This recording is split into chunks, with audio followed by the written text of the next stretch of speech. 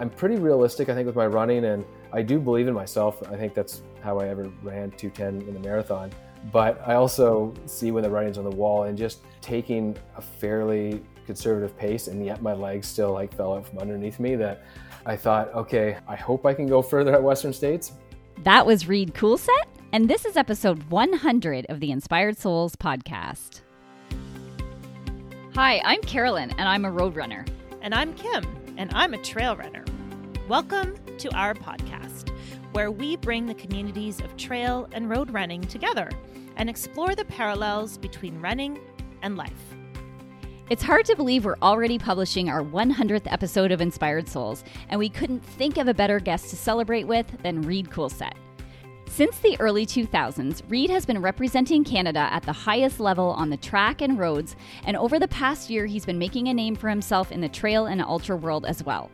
At the end of June, Reed completed the prestigious Western States Endurance Run as his first 100-miler. We dig into all the details, including how he was able to bypass the lottery, what his preparation looked like, how his pacers were able to help him go 45 kilometers longer than he ever had before, areas he's identified for improvement, and what ultras he plans to tackle next.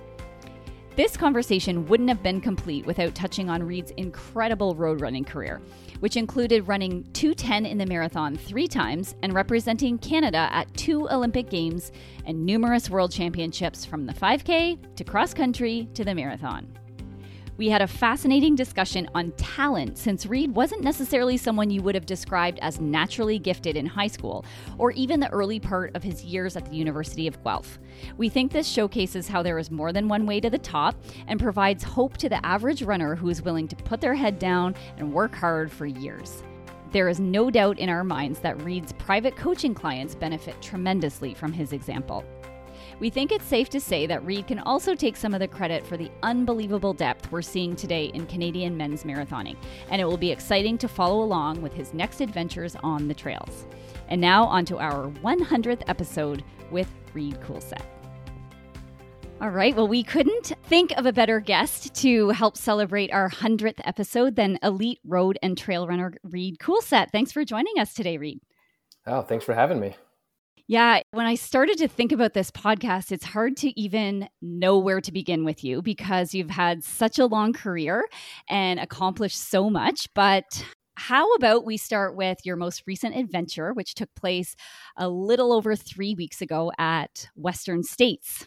Now, you only started trail running seriously, I believe, over the past year, and this was your very first 100-miler. So first, maybe tell us how the opportunity came up for you to take part in this prestigious and very popular trail race. Yeah, it's actually kind of an interesting story. So Western States has obviously been on my radar for a long time, just with people I know who have run it over the years. And I think I always kind of wanted to run it, but I didn't really know how that would happen. And then I ran my first ultra last August. So August 2021, it was a 110K race, and I won that. And I decided I really liked it. So I had a couple more races on the schedule. But before I even did my second one, I was driving with a friend, Paul Treblecock, who had done a TV show with this other guy, Simon Donato, called Boundless. And we were driving to Killarney to do a trail run. And Paul was talking to Simon and saying, yeah, Reed's getting into trail running. He won his first ultra. It was 110K.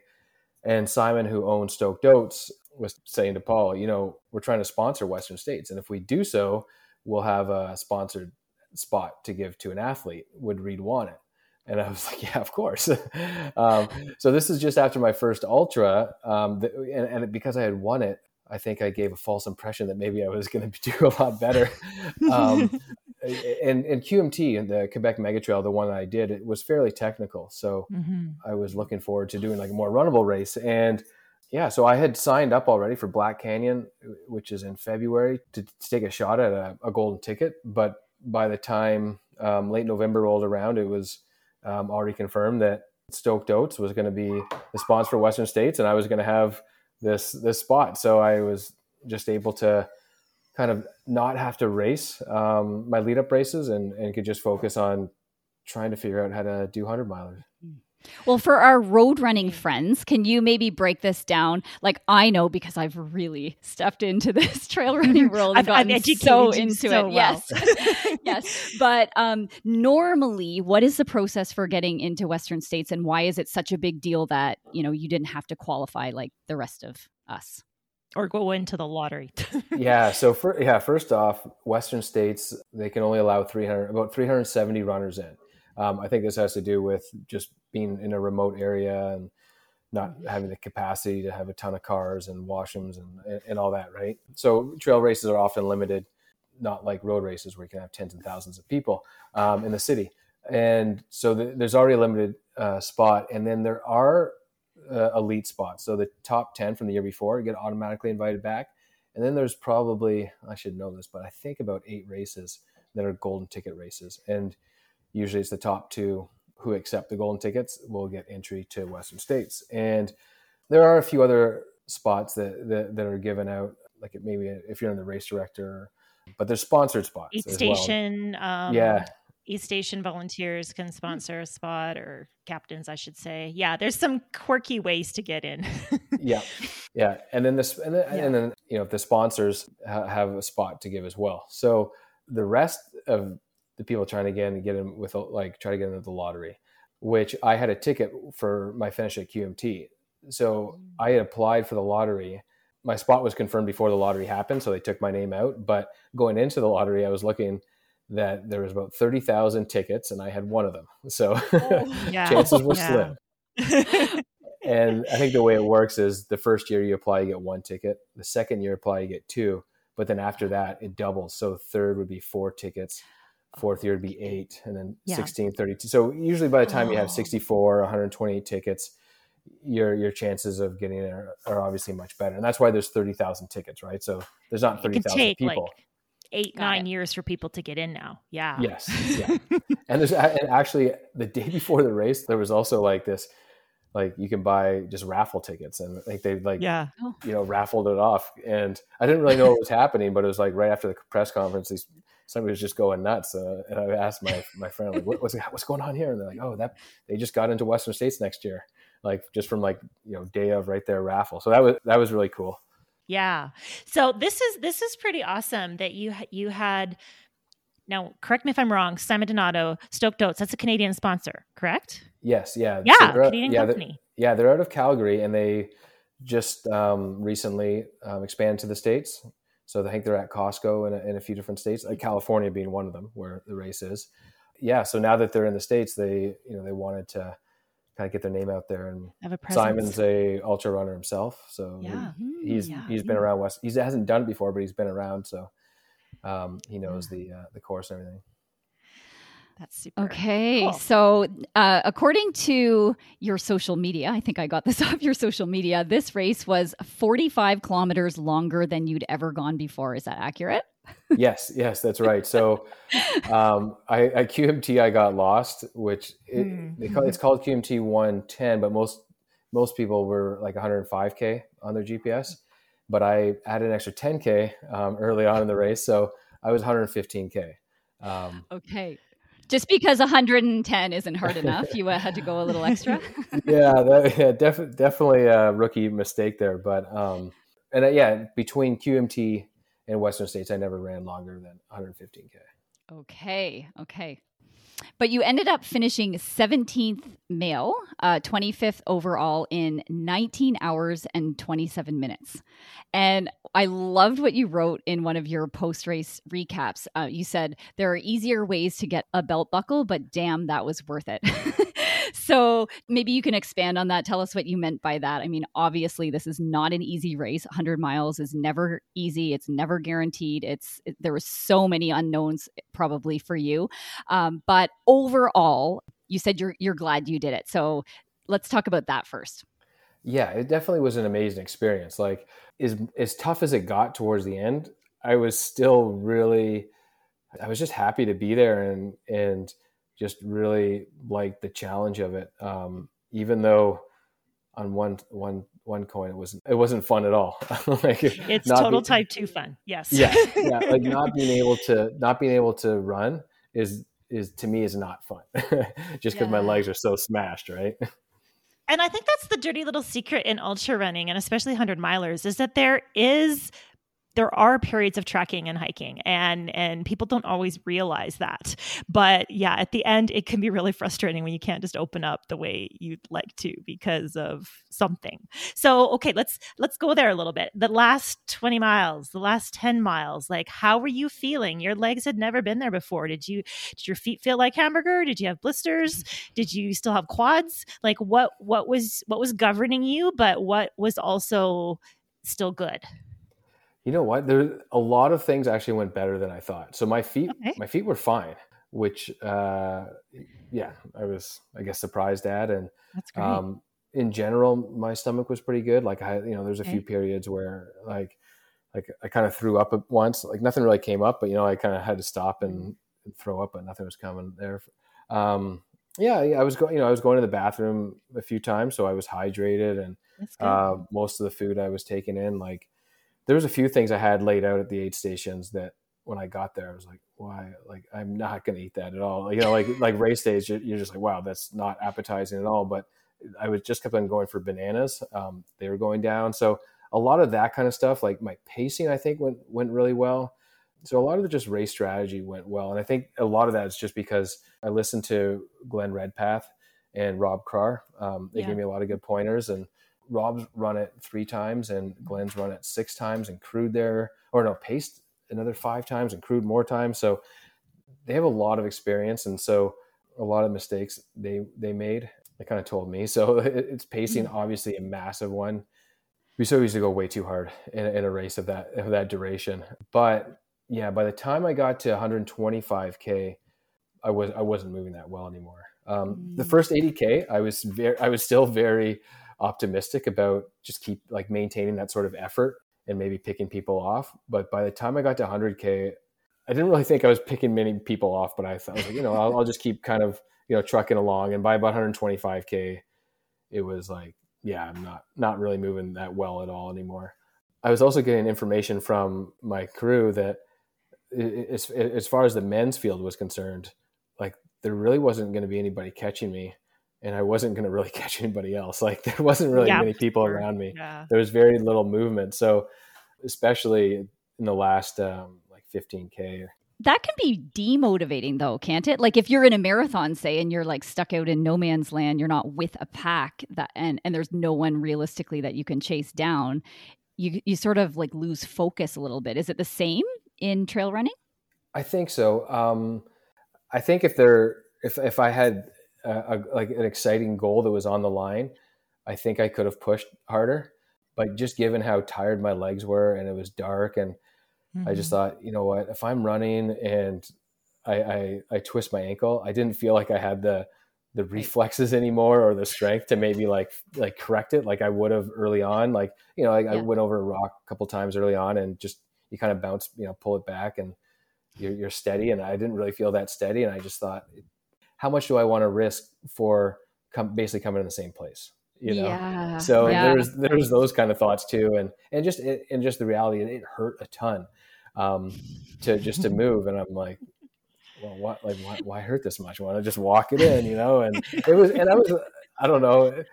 I don't think I could have gone much faster at all, but I'm sure I could have, dug a bit deeper, but it was what it was. I was just kind of, enjoying at that point and getting to the finish. Totally. I think I really thought I could finish top 20, like on the men's field, which I did. And I thought top 10, like when I looked at the start list, I didn't think top 10 was really possible, but I knew in these kind of races, if you just keep going, if you can just keep going and other people blow up, that, you can sneak into the top 10. And that would, I guess, was my hope, but I didn't really expect it. And later in the race, by about 100K, I was like, oh, that's probably not going to happen, but whatever, that's fine. I'm still having fun. Well, you still maintained your placing very well throughout the race. So, I'm very impressed for somebody with no 100-mile experience that you paced so well, because I've only done 200s, but you can't even comprehend how far it is until your feet have actually traveled that distance. And I'll add for somebody like that can run, like if you're running a marathon, you're running like 3 minutes to 3:10 per kilometer, right? So like for someone that can run so fast to actually hold back and go slower has got to be challenging. It is like to hold back in the beginning is a big challenge. The pace just feels so easy, but I just knew from my other ultras that same pace becomes very hard, and even I can't even keep that pace up. It is weird at the end. Like I was joking with Jordan, he was my second pacer.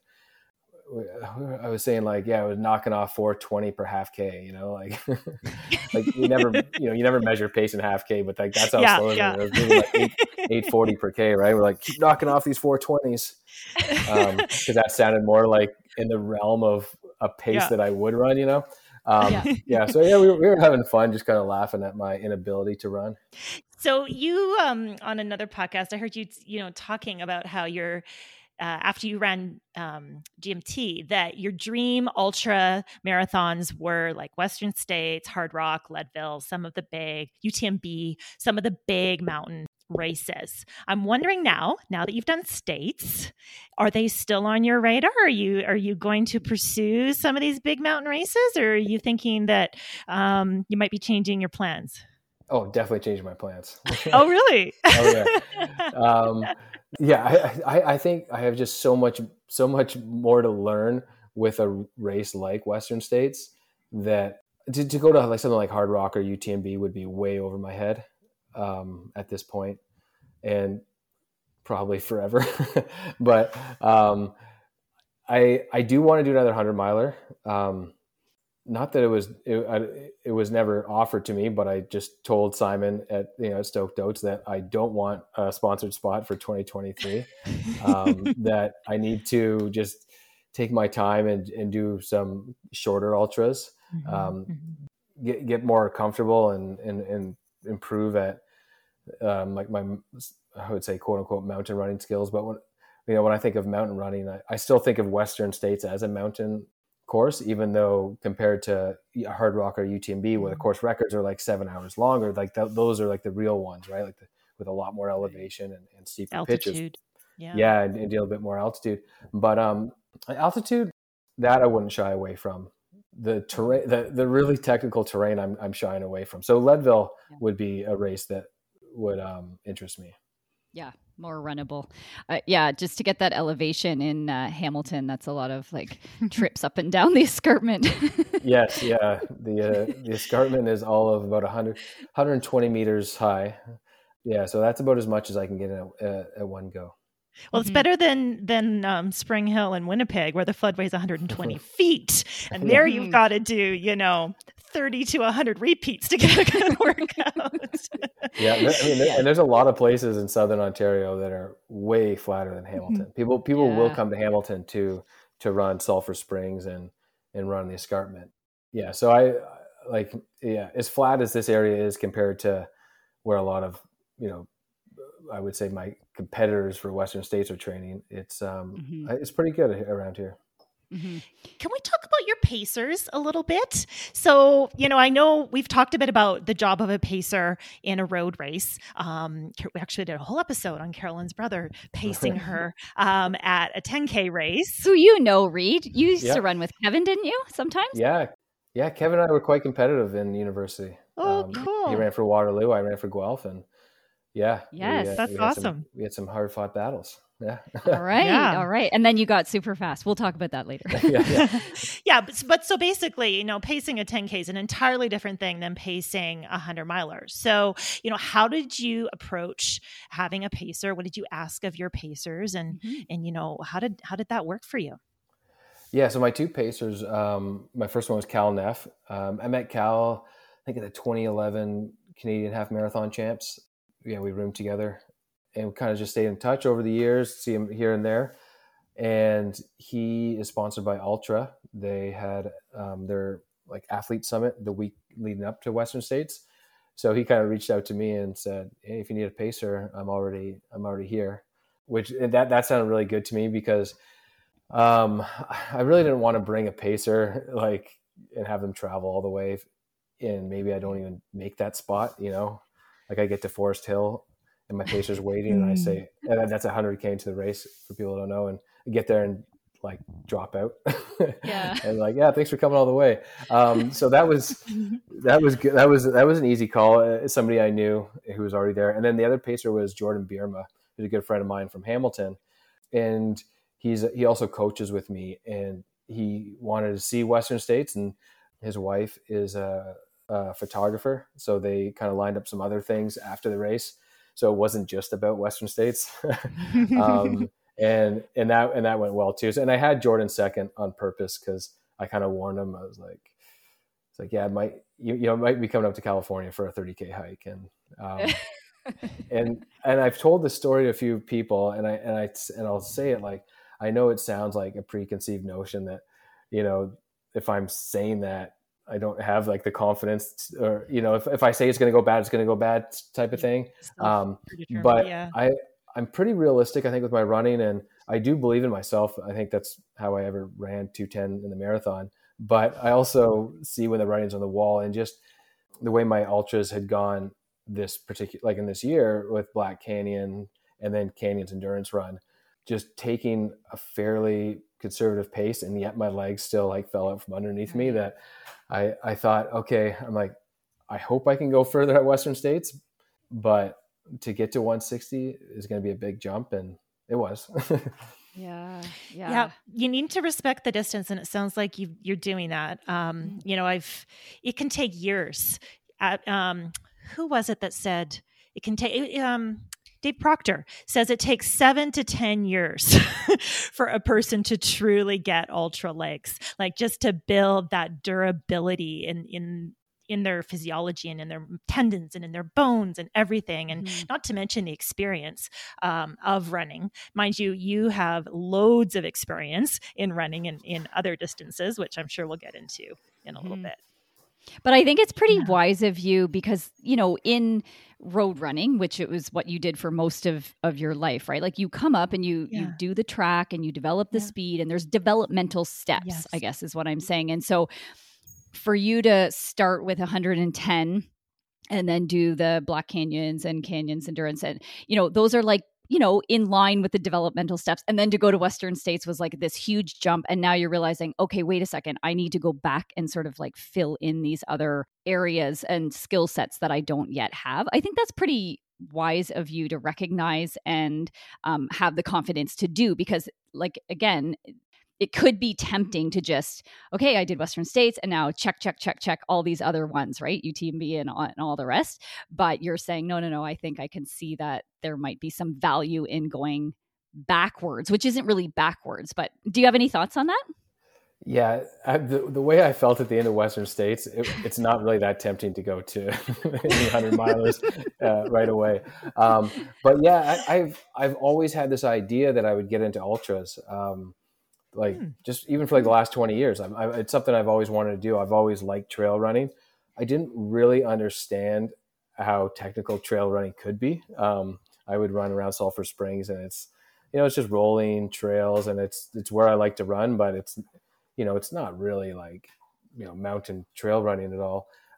But I thought I would do something like JFK, like do some 50Ks, do JFK. And for QMT, the Quebec Mega Trail last August, I tried to sign up for a shorter distance.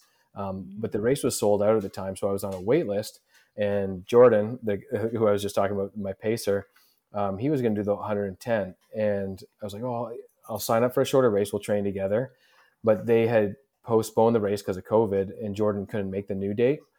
So he wanted to get rid of his 110 bib. So that's how I ended up at 110 with a qualifying race for Western States. Right.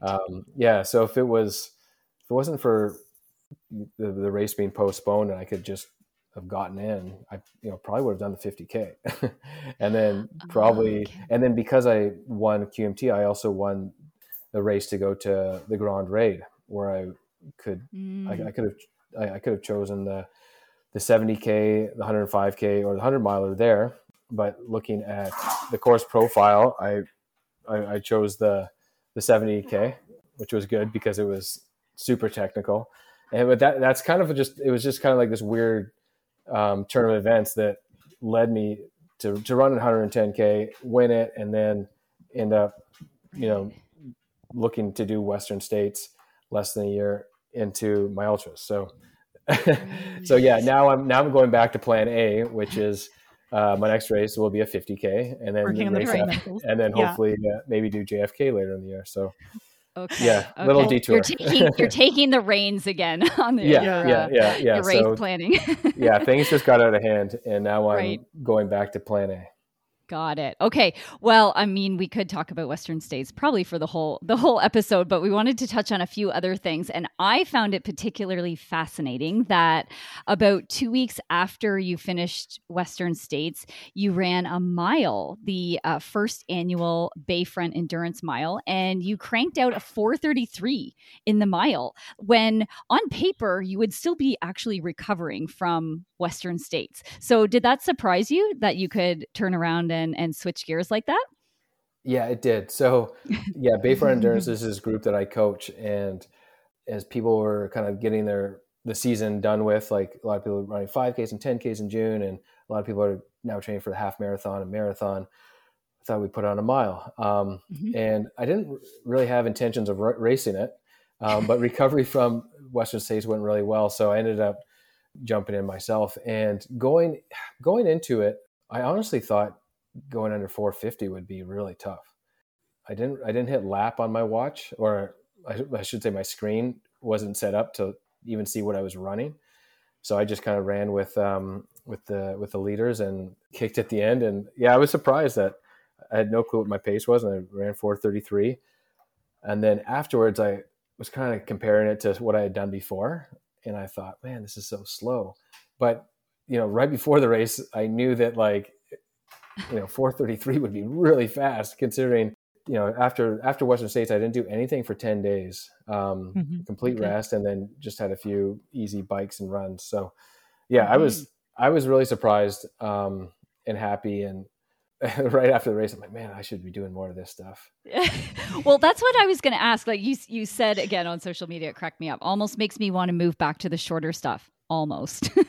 So compare and contrast as somebody who, I know you were never like a miler per se, but like 4:33 mile is moving. Like I don't know what your best mile ever was, but probably low 4 minutes, or maybe you cracked 4. But that's a very different kind of hurt than going for 100 miles. So we always love to ask people that do have their feet in both worlds, like, what's harder? There's many different kinds of hard. Which one do you prefer? Well, obviously, just to finish, it's way harder to do the 100 mile. I mean, for me, the 100 mile was way harder just because it was something completely new for me. Whereas the pain and how you would push through something like a mile is something that when I was training for the marathon, I might do a workout 5 times a mile and average 4:20 or 4:22 or something like that. So it's just something I'm so familiar with versus running 45K longer than I ever have on, a net downhill, and then you add in the heat, and then, dealing with fueling and everything. So it's really hard to say. It is hard. And you really have to look at really just how hard you're going to press yourself. And that's where it's hard to kind of quantify which one's harder. Exactly. So, I don't know anything about training for an ultra. So how do you think about where speed work fits into the picture as an ultra endurance athlete? Is it something you do, or is speed work like mile repeats? Well, speed work would be like mile repeats, honestly. Yeah. And I think it's very important for a few reasons. So one, you want to just be fit, right? Going into a 100 miler, and that will help you just, maintain a certain pace, and you won't be burning as hot, so you can, run a bit cooler. If you're fit, it's going to help you no matter what. And the other thing too is you're not going to run yourself into the ground by running huge distances that often when you're training for ultras. So I think it's good to be acquainted with hurt, kind of touch on that. So, you can try to be comfortable being uncomfortable, even though the pace is, completely different. And I would say towards the end of a ultra training block, you wouldn't necessarily need to do that kind of fitness work, because hopefully you've done it already and you can get more specific. But I'm sure it helps at some points in the year. Mm-hmm. Yeah. I'm curious, what strategy you used in your training for, well, we could say for all of your ultras, but primarily for states. Did you go on the kind of the time and vert kind of philosophy, or did you go with a mileage goals? Were you coaching yourself, or or did you have a coach? I'm just curious what kind of philosophy you took there. Yeah, so I'm self-coach, but I try to get advice from a few people as well. Mm-hmm. And yeah, there's a few things that I would do differently, but I think one of the things is that I already had decent speed, right? For that Say race. so. I would say, like, I don't, if you lined up, everybody who finished ahead of me and we raced a mile, I'm not gonna get my doors blown off, right? I know, like, guys like Hayden Hawks and Adam Peterman are really fast too, but they're in a complete, like, they're 5 hours ahead of me or something, 4 hours ahead of me in Western States, right? They're not the same percentage ahead of me in these shorter races. So I kind of felt that was already my strength, and I had a lot of weaknesses. So I did kind of try to get more volume and more vert and just get my body adapted. Mm-hmm. One of these things that I don't think really worked is I would kind of think of like wax on, wax off, like just run the trails all the time. And like, just the more time I'm in the trails, like I'll just get better and better at, moving faster down hills. But I think that didn't work whenever I found myself at Western States running like a fairly runnable downhill. I just resorted to this sort of like very relaxed running. And then somebody would come by me and like they'd be flying by me, and then I could stay with them. And every time that happened, I'm like, why wasn't I just running this pace earlier? Like, I'm just giving up minutes, right? So I think I have to be a bit more intentional and mindful on my downhill running day to day, and just kind of let myself go and kind of go with the flow rather than being more conservative with it. I know I need a lot more longer days too, but 5 hours still seems really long to me. So to do a 5 hour outing was a lot, but it's something that, I have built up now, and now I have a few ultras under my belt. And so from now until, my next time I'll do 100K or longer, I definitely want to get those longer days in, where when I looked at, say Western States, and I'm 10 hours into the race, I'm kind of thinking like, I've only done this like 3 times, in my life. Right. Well, this is what I was curious about. Like, somebody who can run a 2:10 marathon, to get time on feet, you might be doing some ridiculous mileage. Like, for me, a 5 hour run is not that much mileage. But for you, there's a balance between beating yourself up too much, like just actually running too many miles to get that time on feet. So I was just curious how you approach that. Yeah. Well, I had heard that in another podcast I was listening to with you, in that, like, it wouldn't be uncommon for you to go out and run like 130-mile weeks when you were a marathoner, right? And so now the big difference is that those 130 miles takes you so much longer to cover when you add in elevation and technical terrain, right? So can you maybe speak to that a little bit? Like, what would be the difference of time on feet to cover your weekly mileage? Yeah, so I don't run as many kilometers as I did before. That's so interesting to me.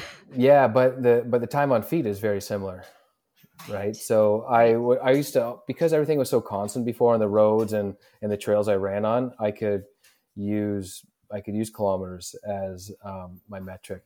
But then as I got into trying to run up say 15 hills and doing some more technical trails, that if I were to try to run 180 to 200 kilometers a week, it would take me an extra 3 or 4 hours. So now I'm running quite a bit less, but still like in the, like a normal week for me would be like 12, 13 hours, and a big week would be like 15 hours.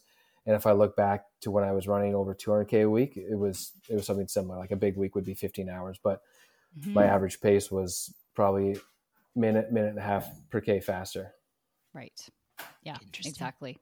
Yeah. And the other thing that I hear with ultra runners, and you've spoken to this already, like the races are just so grueling and you're out there for so long that the mental game really comes into it in such a different way than it would even in a marathon, right? And so what kind of mental skills have you added to your toolbox? And on that note, if you had those mental skills developed when you were marathoning, do you think you could have broken 2:10, for example? Oh, yeah, that's a good question. And I kind of go back to just a bit of a tangent, but like some of the stuff that I have learned, like running down hills a bit better. I'm like, if I could have done that in Boston, Right. could have helped me. Or now that I think my legs are a bit stronger, could that have helped my marathon? As far as mental skills, I think as I progressed through the 5K, 10K, half marathon, the learning curve wasn't that steep, right? To go from one to like kind of bridge those gaps. And then when it went from the slowest marathon I ever competed at was the Boston Marathon when it was like raining, and I finished ninth, but it was, 2018. but it was Oh, it was 2 hours and 25 minutes. And even my focus on that race wasn't that good towards the end. So yeah, to go from that to my first ultra, which was 14 hours, yeah, but you don't need to be as on, right, as a marathon, where like a marathon, I think the first time I hit the Olympic standard, I hit it by 6 seconds, right? So you can't let your mind wander and miss those 6 seconds. But in the ultra, you can come in, you come into an aid station and you're taking some time. You might even have to, show the officials what's in your pack to make sure you have all the required gear. So there's a whole bunch of time in an ultra that you don't need to be as dialed in and focused, but at the same time you need to be able to keep moving, which is incredibly hard, and so you almost have to dig deeper, but it's not it's the intensity of focus, and the constant focus isn't the same. I think I'm not the person to ask for mental strategies in the ultra yet. I'm still very much working on that and figuring that out, and seeing what works. And I know something that would help me, or what does help me in ultras, is when there are people around, like competitors, and I'm pushing, right? So even at canyons, when it was always going to be a training run, but at around 95K, I was like, oh, that was a great run. And there was snow, and it was at the end, and I was just kind of walking it in. And then a couple guys were coming up, and then all of a sudden I just started running a lot faster. It just kind of like woke me back up. And it was really interesting seeing the women at Western States go by me at the end, because I think, when Ailsa went by me, she was probably like in third or fourth. And when Marianne Bedford or Hogan went by me, she was maybe like in fifth. But pretty much all the women, except for I think Ruth Croft, she passed me at Robinson Flat, and I don't think I ever saw her again. But I think all the rest of the women I was kind of like in the mix there. But in the last 30K, just the focus that they had. And most of the time I got passed in aid stations. So I would be like in an aid station sitting down, and I'd see them come in and just like boom, boom, like they're in and out and just like flying. And I remember Camille Herron came by, and they were just on it, right? Fighting for that, whatever it was, like 5th place, 6th place, 7th place. And, I was kind of thinking, I'm like, man, I wonder if I was on an exciting place like that, would I, like how much more would I push, and would that change my mental game? Which, like I said before, I don't think it would have changed much. My legs were done, but it does make a difference just to be engaged and still working on a goal that excites you. 100%. Yeah. Aid stations, that's a whole other strategic game. I was just looking at the time spent in aid stations at Hard Rock this year. And I mean, most of the top 10 were like 1 minute, 2 minutes. Courtney Dauwalter, I think she had less than 15 minutes. Maybe it was 12 minutes total stop time in the entire 100 miles in aid stations. Wow. And then you move back to like 5th, 6th, 7th place, and it turns into 40 minutes, 43 minutes, 44 minutes. Like that's a significant thing to figure out. And sometimes if you don't stay long enough, it can cost you time because you don't take care of yourself. but Right. there's always a few minutes you can shave off here or there. Okay, so we have talked a lot about ultra. We've talked a little bit about your road running background. I think it's time we just take a pause and do what we normally do at the beginning of an episode with somebody, and let you just tell us a little bit more about who is Reed Coolset. Where do you live? Tell us about what you're doing with your life outside of running now, and then maybe if you can just tell us what started your passion in running in the first place. Yeah, I live in Hamilton, Ontario. I'm married with 2 children. My wife, Marie, is also a runner. She will be training for the New York City Marathon this fall. And my son is about to turn 6 and my daughter is 4. So they keep me really busy. It's been an interesting transition from being a professional runner to a professional. I guess I'm a coach, like is my number one profession now, and an ultra runner. And it all kind of came like through the pandemic. So I went from making money road racing in 2019 to not making anything really in 2020 when all the races were canceled. And that's when I started basically just advertising that I did coach. And then by the end of the last year, I was full. I was at capacity. So I'm busy coaching, busy with kids and trying to learn this new ultra thing. And I started running at it's called McMaster Sports Fitness School. It's a sports camp in the summer, which my son is actually now going to for the first time. How old were you when you first went to this camp? I think I was 7.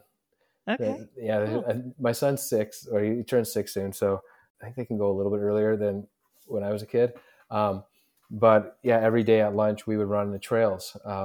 And I discovered I liked running, like doing trail running. So when I got to middle school, like grade 6, I did cross country and took to that right away. And I just kept on running cross country, and eventually high school and then universities. So I went to the University of Guelph, and by the time I graduated from the University of Guelph, I was at a fairly decent level of running. But I was at a level where I couldn't be a professional runner, but I wanted to see how far I could go.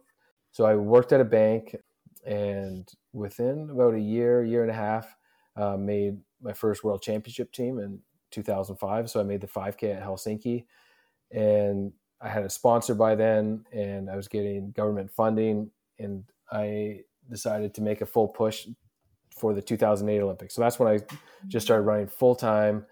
Was in 2005, and it went a lot longer than I thought. So I didn't make the 2008 Olympics. I got injured that year, and then in 2009 moved up to the marathon, and that same year went to the World Championships in the marathon, and then went to the Olympics in 2012 and 2016 for the marathon. And I ran 2:10 3 times, so 2011, 2015.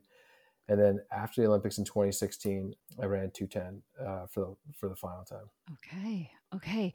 Well, you just set this all up very perfectly for us. So I was listening to just the best podcast on a Shakeout podcast episode with Kate Van Buskirk, and she was interviewing Steve Magness and Alex Hutchinson. I'm not sure if you've heard that one, but the whole episode was on talent. And yes, I heard that one. Did you hear it? Okay, so for the listeners that haven't heard it, basically Kate Van Buskirk, the host, had asked each of Steve Magness, who's American, and Alex Hutchinson, who's Canadian, to say somebody that didn't necessarily show talent like the way that we think, like superstar in middle school and just like accelerated after that. And Alex Hutchinson mentioned you, and I wrote down a little quote. He said, you were an okay mid-level high school runner. You didn't make the top 7 at the University of Guelph in your first year. So that's like the traveling squad, right? And you were a good regional level runner by the time you finished university, but then you just kept getting better. Like every year you would just shave 5 and 10 seconds off of your personal best in the 5K until you're running like low 13:20s. And then all of a sudden it's like you're world class, And so he just said, you weren't somebody that anyone would have labeled as like super gifted and talented out of the gates, but you just had this incredible work ethic. And maybe part of talent is also the ability to handle high workloads and to be able to string together year after year after year of consistent training without getting injured. Like that could also be part of talent. So I'm going to turn it over to you and just ask, do you consider yourself talented, first of all? And do you have anything to add on to what Alex Hutchinson said? Yeah, it was an interesting podcast, and I like consuming what Steve Magnus and Alex put out. So I was like, oh, I'll listen to this podcast, and I was surprised to hear my name. But I've known Alex for a long time. We were on a world cross country team together way back in the day, and we used to race against each other. And it's interesting. I did kind of have that chip on my shoulder for a long time that I wasn't talented, because through high school, I never made OFSA until, my final year, which is like the Ontario Track and Field Championships. Yeah. Like you said, in university, I didn't even make the top 7 at my university. And so even by the time I made Worlds in 2005, I really looked around and, when I was there and thinking like, all these runners, like all these like women and men have tons of talent. And like, I am lucky to get here because I just haven't been injured and I've just been working really hard kind of thing. But then, years would go by. And if I ever said that, like that I didn't have talent, people didn't really know where I came from, and that like I wasn't a superstar early on. And they were like, just like, oh, get out of here. Like you've gone to Worlds, you've run 13:20 and blah, blah, blah. Like you obviously have talent. And so, there has to be some talent there, to get to the Olympics. Mm-hmm. But yeah, I think the way that I systematically just kind of, like you said, like just chopped off anywhere from 5 to 15 seconds a year off my 5K for many years in a row, that, yeah, my talent lies in, I guess, just building training off of training and year after year, and then just never settling as well. So, I'll be happy. I'm usually happy with what I've just done, mm-hmm. but then I'm also setting the goal and the bar further, and doing, setting the bar higher and wanting to accomplish more. So I think there's a good mix of like, I don't know. I think a lot of people are really hard on themselves, and mm-hmm. they don't know when to celebrate, like their accomplishments, and then other people are the opposite way. And I think I have a good mix where I'm happy mm-hmm. with Western States. Like if I go back, I want to do a lot better. Right. And that's kind of like exactly how I've looked at like my career the whole time, where I'm rarely disappointed, but I don't want to do that. I don't want to do that again. Like if I go back to Western States, I want to run a lot faster. Right. And that's the same thing really as what you did with the 5K and everything else. But what's super interesting is, while it is exciting to see that superstar kid, and in that same podcast, Alex Hutchinson references Justin Knight as the opposite sort of story to you. Like he showed talent right out of the gates and then continued to develop on that talent as he got better coaching and all the rest of it, and dedicated more time to it. But what I think is super cool is that a story like yours, like watching a story like yours unfold, is a lot more exciting to the average person who, and maybe even you can speak to this from your coaching, like people that you coach, that they take up the sport and they probably, if they dedicate themselves to putting one foot in front of the other day after day and year after year, they will continue to see improvements for probably the next decade, no matter when they start. So do you ever use your own story as sort of inspiration for people that you coach? Yeah, sometimes I do. And I think, especially when I was in university and towards the university, end of university, I was doing well in the CIS. A lot of people could look at an OFSA result. Maybe, in grade 11, I was like 165th at OFSA cross country, right? And, there's 165 people every year that could think, wow, I was faster. I placed better than what Reed Coolset did when he was in grade 11. And he went on to win the, Ontario University Championships or something like that, right? Yeah. So versus somebody like Justin Knight, who was always winning OFSA, you can't really relate to that. I've never won OFSA, right? So if you're winning the high school championship, the Ontario High School Championship, mm-hmm. There's only a handful of people that can say they've ever done that, where there's 165 people that say they can, they finish in the top 165 at, the high school championships. Yeah. So when it was kind of recent history, I mean, this is so long ago that it's like people kind of forget, but when it was recent history and I was in university and just after university, I think I did inspire a lot of kind of high school and early university type of runner. And I do with my athletes, I often tell them if, because they maybe they have a bad workout and their times, don't look that good because whether it's hot or they're tired or it's windy or whatnot. And I just tell them, if you're working hard and recovering, you're going to make improvements. So it's only when you're working hard and you're not recovering, either you're running too much or too fast, or you just have too much on your plate that maybe that hard work doesn't lead to improvement, but otherwise it does. Right. So if you really strip things down to the basics, you can kind of like look at the positive of the hard work you're putting in and just trust that it's going to help you, get to, where you want to go or at least improve. You say this from such a place of personal experience. I'm listening to you and absolutely believe everything you're saying. Like, I think, the athletes that you're coaching have a real benefit of having you as their coach. I'm curious. I hope I say this right. Do you approach coaching somebody that you observe to have natural talent differently than somebody who maybe you can see yourself in, like a workhorse, but maybe doesn't have the natural talent? And do you think that there's maybe some negatives to having natural talent that you have to kind of temper a little bit?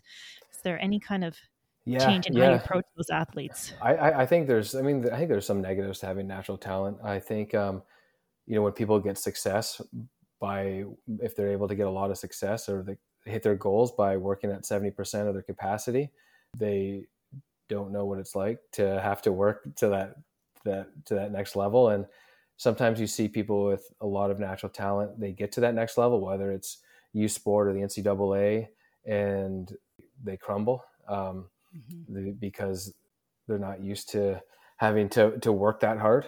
But I would say, I mean, given if you could pick natural talent or not, I think everyone would pick natural talent and put in the right mental framework to get to capitalize on it.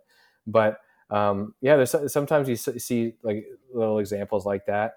I think the way I would coach differently is a lot of it just with the way people progress. So a lot of people kind of will say people with natural talent just get fit faster, right? And sometimes it's harder to maintain that fitness for a longer period. So somebody with more natural talent might need a shorter marathon buildup because they might get into peak fitness after 4 or 5 weeks or maybe 7 or 8, whatever it is. But you're not going to keep, they're not going to have a 14-week marathon block because that's going to be a long time to be running, those speeds and putting like the pounding on your body. Whereas someone who it might take them, 2 months just to like really kind of get into their own and have some good consistent workouts, they'll need a longer training block. So there's little subtleties like that.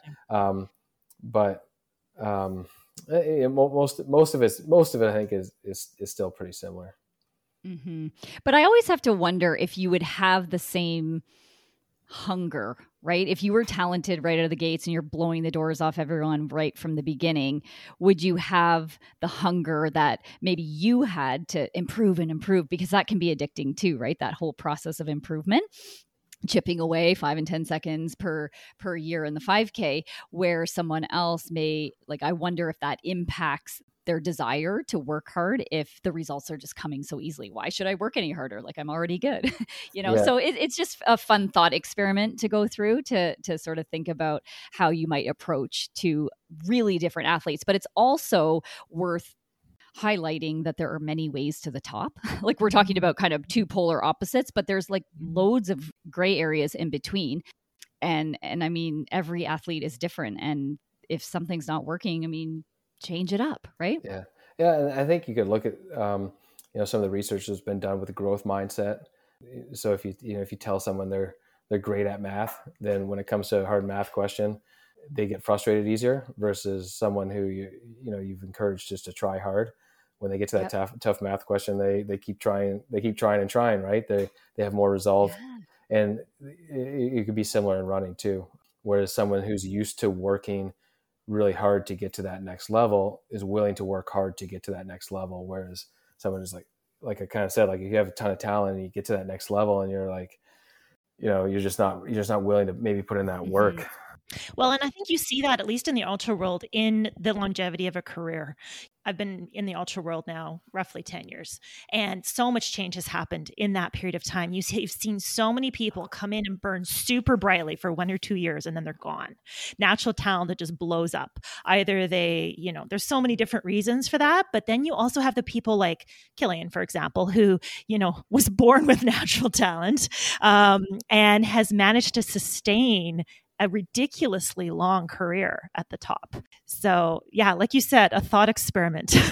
I think somebody like Kilian is that example of someone who's got a ton of natural talent and the mental, like the right mental focus and knows how to do everything right, train properly and, have the right amount of ego too. So you're not, you can kind of keep yourself in check and do things systematically and not get too excited about training way too hard, which I think tends to do in a lot of people as far as longevity in their careers when they a lot of people get caught up in this, and I did at one point. You run more and you get better, and you run more and you get better, and at some point it doesn't work. But how stubborn are you? Are you super stubborn where you have to like go back to that, or are you going to go back to the drawing board and say, okay, like I've reached my limit and how much I can train. Now I got to train smarter. Yeah, exactly. That's what I was going to ask in your coaching. If you ever see it kind of misguided, that work ethic be sort of misplaced on like, I'm just going to run every day kind of hard. And, then you're sort of pulling that athlete back and saying, no, there's a time and a place to work hard, and it's not on your easy day, for example. So do you ever see sort of misguided hard work ethic in your coaching? Yeah. And that happens all the time, especially with, with runners. So many are type A, and they think the harder you work, the better the results will come. And that does it almost always works in the short term. Yeah, and then totally. Yeah. Whether people, figure it out or burn out, that's the difference. But when an athlete comes to me and they haven't been coached, and I realize that they're running hard every day, that's the athlete I really like to coach, because it's the easiest way for them to improve, right? They have the work ethic. That you can't really instill in people, right? Like I can motivate people a little bit, but you're not going to get someone who doesn't want to run a lot. So they already have the work ethic. They're ready to push hard. You almost just, as long as they'll listen and trust your guidance, that's where I've seen the biggest improvements in the people I've coached. When someone comes to me and I see what they've done before and it's really smart, I'm almost like, oh my goodness, how am I going to make this person faster? It's a bit more of a challenge, and I have to really dig deep and figure things out. So, yeah. Well, speaking of that, you started coaching, I believe, Krista Duchesne at the end of 2019. So how in the world did you take an athlete like that and offer her anything that she hasn't probably heard or experienced in the past? Yeah. That one came about, well, she was coached by like our old coach who's no longer coaching. And she was going to reach out to me about coaching even before that. So I think she kind of knew like the general principles that I was coaching were going to be that different from what she was sort of used to. Mm-hmm.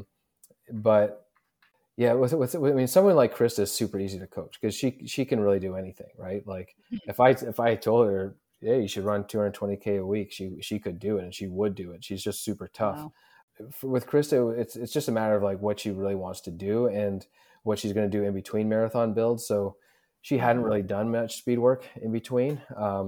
And even though that's not her strength, because she really, not to talk bad, Krista, she really has one speed, which is her strength in a way where she just doesn't slow down, right? Like what she can do at 10K, she'll barely slow down for her half marathon. And then when she goes from half to marathon, she barely slows down again. Like that's her strength. But, especially with the distances that she's competitive and where her goals lie, when you look the other way of how fast she's running for the marathon and wants to get down to the 10K, then you can look at it as a weakness. She doesn't get much faster, right? But she's a very interesting athlete to coach in that respect. Wow. Okay. So we always like to ask our guests, who has inspired you on your running journey? Now, I know somebody like yourself has probably could list 100 different people, but is there anybody in particular that really kind of set you on a path that you wouldn't have necessarily been on if you hadn't met that person? Oh, yeah, that's a good question. So one of my earliest inspirations, I think, was a guy I went to my high school before I went there. His name was Jason Bunston. He was an NCAA champion for Arkansas and ran 13:22. And I think one of the reasons why he inspired me is just because when there's someone who grew up in your neighborhood and went on to accomplish that, it kind of gives you that, why can't I do it sort of mentality. Although in high school, I never thought of, I'd ever run faster than 13:22. But it was just, I guess it was just, at the time, it was just really cool to see like a local person win big races. And there was Graham Hood, who was also NCAA champion, and Kevin Sullivan.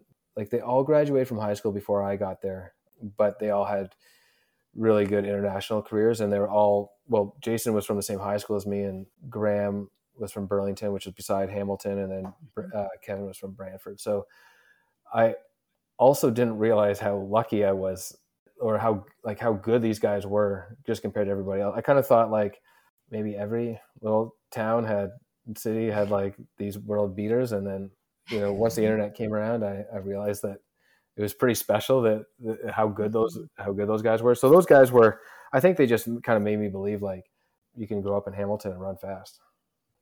That is so cool. Now, you mentioned briefly that your very first world championships was in Helsinki in 2005, and you would have gone there for the 5K, right? Or the 5,000 meter? Yep. Yeah, I was there. I ran the 5,000. Yep. Yeah. So I have to ask, with the World Championships currently going on for the first time ever on North American soil right now in Eugene, Oregon, have you been glued to your screen watching all of what's going down out there? Or like, how exciting is this for you? Or does it bring back, I know you made a bid, you took one final swing back in 2021 to make the Olympic marathon team, right, for Tokyo. So like, does it sort of make you wish you could be there too? Or is it exciting for you to watch? It's just excitement for me. To make the 2020 Olympics. So yeah, I ran the marathon in April of 2021 as my last kind of bid for the Olympics. That was always going to be the icing on the cake. So yeah, of course I wish I would have made it and whatnot, but I got over that race pretty quickly. I'm glad I gave it a shot. The year before the pandemic, I thought I had a pretty good shot at making the team. And then a couple of younger guys got a lot faster and made the standard, like the time to beat much quicker, over a minute 15 seconds faster than what I thought I was going to have to do in the spring of 2020. So I wasn't getting any younger. The times were getting faster. I found out about the race, 7 weeks before I did it. So yeah, there really wasn't bitterness, and I'm super excited to be watching Worlds. I have everything, like all the events I want to watch, and just cheering on the Team Canada and other competitors that I know, and I know less and less as I kind of get away from when I was running world champs and the Olympics, but still have connection to some people.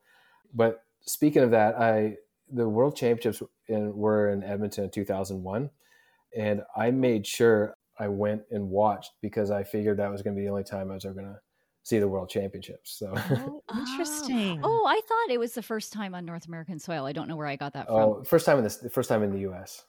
In the U.S. Okay. Yeah, okay. Yeah. Okay. Well, that men's marathon. So at the time of this recording, the men's marathon was yesterday. So this is all very, very fresh. But how excited were you to watch that men's marathon team? They absolutely rocked it. But can we talk about Cam Levin's performance for a second? He shattered his own Canadian record by over 2 minutes, finished fourth, which is the top overall placing for a Canadian male marathoner ever, I think. Yeah. And just absolutely like ran the race of his life. What do you think when you watch something like that? Oh yeah, I mean that was amazing to watch. I'm so happy for Cam.